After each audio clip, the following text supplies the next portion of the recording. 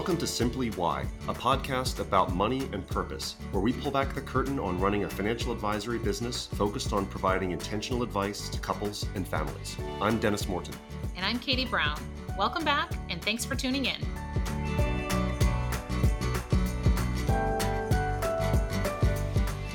Welcome back, and on this episode of the podcast, Katie and I are going to talk about one of the things that we stand strongly against in the financial industry. Katie, this ties into one of our 3 words for 2023. What are we so strongly against in the financial world? And I'm not even going to limit this to the financial world. Okay. Complexity. There's automatically going to be so many things that are complex in each of our worlds, each of our days, and our families. And I think that we feel very strongly about not adding to that in your financial life. Yes. So where does this show up? How does the financial industry feed complexity into our lives? It shows up everywhere across the spectrum. Mm-hmm. We talk about financial industry and complexity. The initial thought is to go toward investments and how that shows up in the investing world. But really, it can show up across various facets of financial planning as well. Complexity requires a gatekeeper.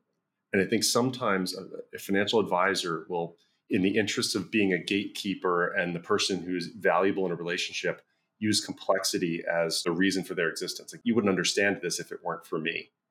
And I think that's just kind of the wrong role to have. I much prefer the advisory role of someone who delivers on simplicity rather than is like, I'm the great Wizard of Oz behind the curtain who has this all figured out. Yeah. And the only way you can understand it is through me. That's one of the reasons that bothers me about how the industry sets it up. Yeah, I agree completely. I think you're exactly right. I think even advisors or other professionals justify their worth by how complex or sophisticated. I think oftentimes complex strategies fall under the cloak of sophistication. Yeah. Once you reach a certain level of sophistication within your financial life, then here are all the things that you can have access to and that you should do. And it's frustrating just because you have so many dollars in the bank or investments, or you're, successful to whatever degree in your business. That does not mean that you need to add in additional complexity, because to get there, you probably already have complexity. Yeah, we've talked to clients in the past, or even prospective clients. Somebody will come in and say, I have this portfolio. It's okay, but isn't there something more special I could be doing? Isn't there something different and everything else? And a lot of times, because we work with a lot of business owners, we're looking at their balance sheet and saying, this looks pretty complex. You got a couple of LLCs here, some real estate, multi-generational wealth transfers happening. Why introduce layers of complexity where they don't need to show up? Right. Because in the end, it leads to confusion, which doesn't help with decision making. Right. And I think some of that comes from good intentions in that when you have different investment products that are private. So if we're talking about private equity, private debt, some alternative assets, alternative investments, you have to have a certain level of net worth or earnings to be an accredited investor. So you have to be at a certain level in order to be pitched these ideas or to gain access to these ideas. And so I think very quickly then people draw a line and say, oh, okay, you're here. Now you can get this. But the reality is, as you said, they might already have facets of that on their balance sheet. I mean, how often do we have business owners come to us and say, should I be doing something over here? And we remind them, well, you already have a lot of private equity on your balance sheet. Oh, yeah. And so once again, just because you kind of cross that line into being that accredited investor status does not necessarily mean that the strategies on the other side are going to be a good fit for you and your family. And there's a lot of trade-offs that can come along with those. Yeah. So how do you know if you have more complexity than you need? I know one of the places where it shows up, it drives me nuts, is in financial statements, custodial statements. You see sometimes reams of paper or PDFs that just have laundry lists of securities, no coherent strategy. It's just a list of things. And it doesn't make sense to the client. It rarely reports on performance. All the knowledge, none of the wisdom, like it's all there, but it doesn't tell you anything. And I think that's one of the first areas that I see people come and say, tell me what's happening in my financial life. And it's almost impossible to tell by looking at your statements.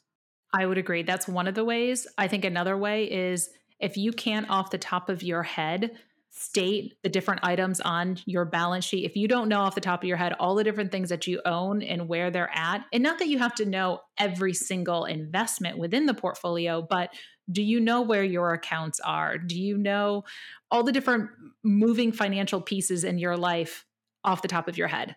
If it's too many to know off the top of your head, you probably have more complexity than you need. All right, for all of you who haven't sat in a financial planning session with Katie Brown, page 1 of your financial plan presentation is a list of the items in your balance sheet. If you have more than a couple of bank accounts, you're in for a long conversation. Because Katie will look at all of your different financial relationships and say, this is too much. Well, and I stand by it has to have a purpose. As long as everything has a purpose and it provides organization for you and your family, and it helps you to keep things simplified in your own way, then great. That's fantastic. But once you get past that and you start to question, like, oh, wait a second, why do I still have that bank account from when I had my mortgage 3 mortgages ago? Right. Or why didn't I roll over that small 401k that's been sitting out there with the employer from 20 years ago? Once those things start to get, I don't want to say wings, they're not going anywhere, but once they're not top of mind anymore, then they're not serving the greatest purpose for you and your family. And so let's get it back to a spot where it can be productive. Financial accounts are like an invasive weed. Like they just get in there and they start popping up everywhere. The bank where we do our primary banking right now, which I know I've been complaining to you about for a number of years, it's the bank account that we opened for our engagement savings for a wedding 20 years ago, 20 plus years ago. And we're still there. It's, I'm a professional. It's really hard to kick loose. And it's a layer of complexity in our lives that we don't need. But I'm guessing you probably don't have 5 other bank accounts on top of that too. Hopefully, maybe. Not 5. That's why you haven't done my financial plan recently. I don't have that conversation. So another place where complexity shows up, fees. Oh my gosh. It's used to justify fees. Like, hey, we have this big complex thing over here. It's going to cost you a little bit more, but it's better for one reason or another. Or just duplicate layers upon layers of fees. And shame on the industry because it's so hard to figure out what you're paying in the first place. But complexity only adds it in because you pay different prices in different ways for different financial products and services. Yes, definitely in fees. And I'm going to say maybe along those same lines in your taxes. Oh, yeah. I think when you review your tax return, and if you have a Schedule D that's full of different statements from different places, going back to multiple accounts, probably some duplication, or you have a lot of K1s. I think K1s can be sneaky sometimes in the investing world. You can buy something that you may not realize is as complex as it is until it comes time to do your taxes. And you realize, oh, that was actually a limited partnership or some sort of investment that's going to kick off a nuance to my tax structure now. Now, some of you listening might be saying, well, how do I know if I have an investment that produces a K1? You'd know. You would know. One of the first tip-offs might be that you don't get that K1 until the end of March, if you're lucky. Until April 10th. Yeah. Or August, potentially. Yeah. Yes. So the results of complexity. It's almost like poor health habits or other bad habits. It's something you can tolerate for a while, but eventually there's some negative results of having things that are too complex. So what's top of mind for you? Where does it show up in the long term? Well, I think one of the first places it shows up is just simply in confusion. By being confused with what you own, you might be misplacing expectations. And so if you don't have clear expectations for how something is contributing to your financial life, you're likely to be disappointed somewhere. Mm-hmm. Disappointment is the disconnect between expectations and reality. So it's going to show up in some form or fashion, but I think it starts with that confusion, and then by extension just gets more challenging. And I think one of the places where it does show up in a lot of the work that we do with couples, a lot of times we see one person embrace the complexity and the other person be turned off by it. Yes. And I'm going to pick on the guys here because we've seen it a lot where they gravitate toward some of the investing and stock picking and a lot of other things. And there's a lot of complexity that exists within their heads or in a spreadsheet somewhere. And the spouse or partner might be turned off by it. And it's a barrier to conversation because one person can't explain it. The other person doesn't want to ask. Yes, I agree. And that gets more and more challenging the further you go down the road.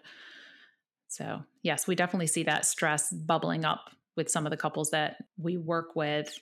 Our job is to figure out the complexities in somebody's financial life and to help make sense of them and to help streamline some things that maybe aren't running as smoothly as they could be or that are causing that confusion and that stress. Mhm. All right. So on the other side, let's turn this positively. Now, this is coming back to the beginning. We picked 3 words to define every year for Morton Brown Family Wealth. This year, one of the words is simplify. What does financial simplicity look like? Financial simplicity is a combination of having a solid enough understanding, but also having a good relationship with an advisor that is focused on keeping things at the right level for you and your family and making sure that everybody has a strong understanding of what's there, what the purpose is behind everything that you own, and how it's going to help contribute to your financial success. And I think you walk away with that calming confidence that you and your family are in a good spot and you're doing what you need to do to be successful in whatever way you define that success. Right. And it's not easy to get there. I mean, we've heard people say, I waited a long time to come talk to an advisor because I was ashamed of all the complexity, or I didn't understand things, or it was a hurdle to get over there. So I think part of the advisor's role should be kind of meeting people where they are and helping to say, listen, come as you are. Let's look at this. And sometimes it's a really organized spreadsheet. Sometimes it's a banker's box filled with documents dating back to the mid 90s, and we have to sort it all out.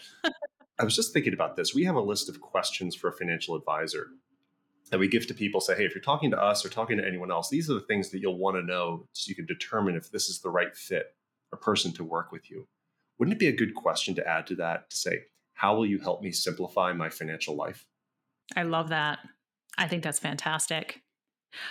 I do think one of the ways that we help in that process is taking whatever plan they already have in place, whatever strategy is being presented to them, and really helping to apply it to their specific family. Mm-hmm. So I'm thinking recently there was a family that we have been in conversations with them. They're updating their estate plans, and their state attorney put together a wonderful strategy to ensure that they will not have any estate taxes and that all of their bequests and everything else will be met.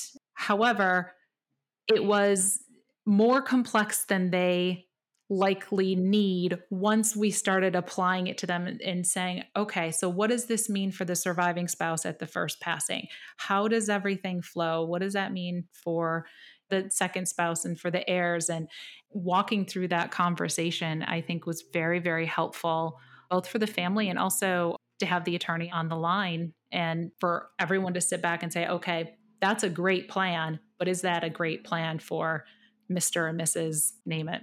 Mm-hmm.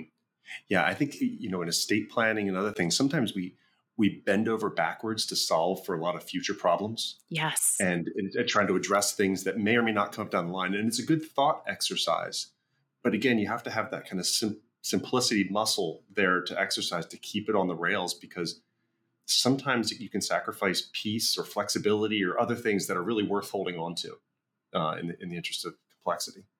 And I think that's similar also for investments. There are a lot of different things that you can invest in.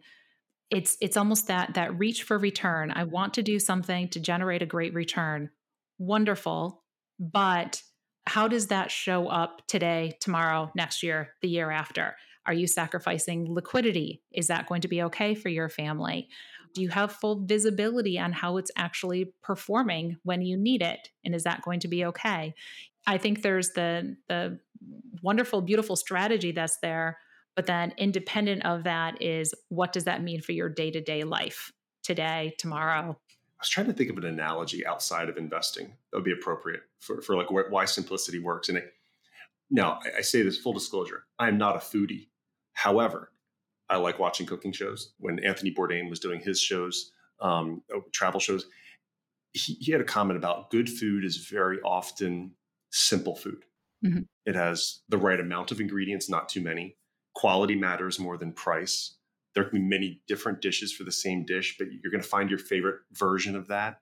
And it serves a very specific purpose. And I think that's really true when you're putting this together. Is like, yes, you could put in all the ingredients, but at some point you're getting diminishing returns from all that additional complexity. And oh, by the way, it might be eating into the true experience of what you want to have. Is that fair? I think that's very fair. Yeah, I think that's a good analogy. And I think there are a lot of things probably in our life that can be overdone. Give me an example. This is not going to be a great example, but if you think about your personal residence, who doesn't walk into a room to say, oh, I need to replace that. I need to redo this. There are always going to be projects and home improvements and refreshing and everything else to be done. But that doesn't necessarily mean that you need to take on every project. This is something that my husband and I often talk about too. We're like, all right, you know what? Yes, it might look nicer if we repaint that room, but let's pump the brakes and let's take some time for ourselves and do something else instead. We don't have to do all the things all the time. Yes. Sometimes the best thing to do is to just spend the time with your family and do something that's going to be meaningful and create a memory instead. Right. Well, that's an important part of simplicity too, is that you have to create things in a way that it doesn't require action. I had put some grass seed down last week. Mm-hmm. I didn't own a sprinkler. I had to go buy a sprinkler. It didn't cover all the space. Every 30 minutes for 3 hours last night, I was going outside repositioning the sprinkler. I built in a system that required me to get up and move every 30 minutes to move this thing around. If that's a metaphor for your investing plan, it just that required action, it's going to prevent you. Like, I didn't have an enjoyable night. It's going to let you're going to enjoy less of things, or you're going to think of a better system to do it. So I think with anything, you're right. If you're building in the need to constantly act, you're going to enjoy life less. And we've had clients tell us that a lot recently. I want you to make sure that this is done and simplified and moving where it needs to be, because I'm going to go over here and enjoy the rest of my life. Right. Even if that is painting another room. Yeah. Maybe that's what I want to do. Well, in full disclosure, I actually like to paint. I think that's one of the quickest, cheapest, easiest things that you can do to make something look fresh again. So I never mind that. It's the watering of the grass that drives me crazy. Oh, give me a couple of weeks and I might love sprinklering. You never know. Sure, you might. It's an acquired taste. All right, Katie, what's an actionable step that you would say if somebody came in and said, I have too much complexity in my life, and kind of rattle off just where it shows up? What's a mindset that you would encourage them to adopt to start thinking more simply about their financial life? I would say, actually, I'm going to bring in another quick example. Sure. I have become much better, in my opinion, at being selective when I buy new clothes. So if I try something on and I do not immediately love it, I will not buy it. And I think that I've become much better at putting something on and saying, do I love it? Nope. Okay, done. Moving on. I would apply that same type of mentality to anything new that you bring into your life. Is this going to make a better life for me? Do I love it? Do I still hold on to it? If I don't, then no, let's figure out a way to move it out, or just not even take that step forward to add it. As the husband of a declutter coach, I can sympathize with you. Yes. Yes. Anything that I try to bring in the house has to be vetted. I think what we're getting at here is, simplicity is like quality's cousin. They're related. That there's something about, if you're going to bring something else in and add to complexity, it might be crowding out something else, mm-hmm. or diluting something else. Yes. And it's important, and it's worth protecting. I love visuals. So, you have this fortress of a financial life or a household or something like that. What walls does something have to get over to get in and add complexity, clutter, whatever you want to call it? Yes, I would agree completely. I think there's only so much capacity that all of us have, whether that's physical capacity or mental capacity. At some point, you start to bump up to the boundaries, and you do need to make those qualitative decisions.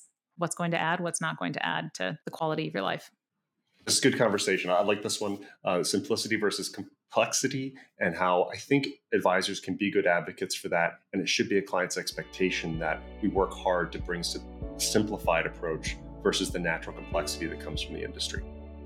Yes. Thanks, Dennis. Thanks for tuning in to this episode of Simply Why, a podcast about money and purpose. We hope you enjoyed getting to know us, how we approach leading a financial advisory practice, and the work we do every day to help families and couples make important financial decisions. Morton Brown Family Wealth is an SEC-registered investment advisor. This podcast is designed for educational and informational purposes and not intended as investment advice. More information can be found at www.mortonbrownfw.com.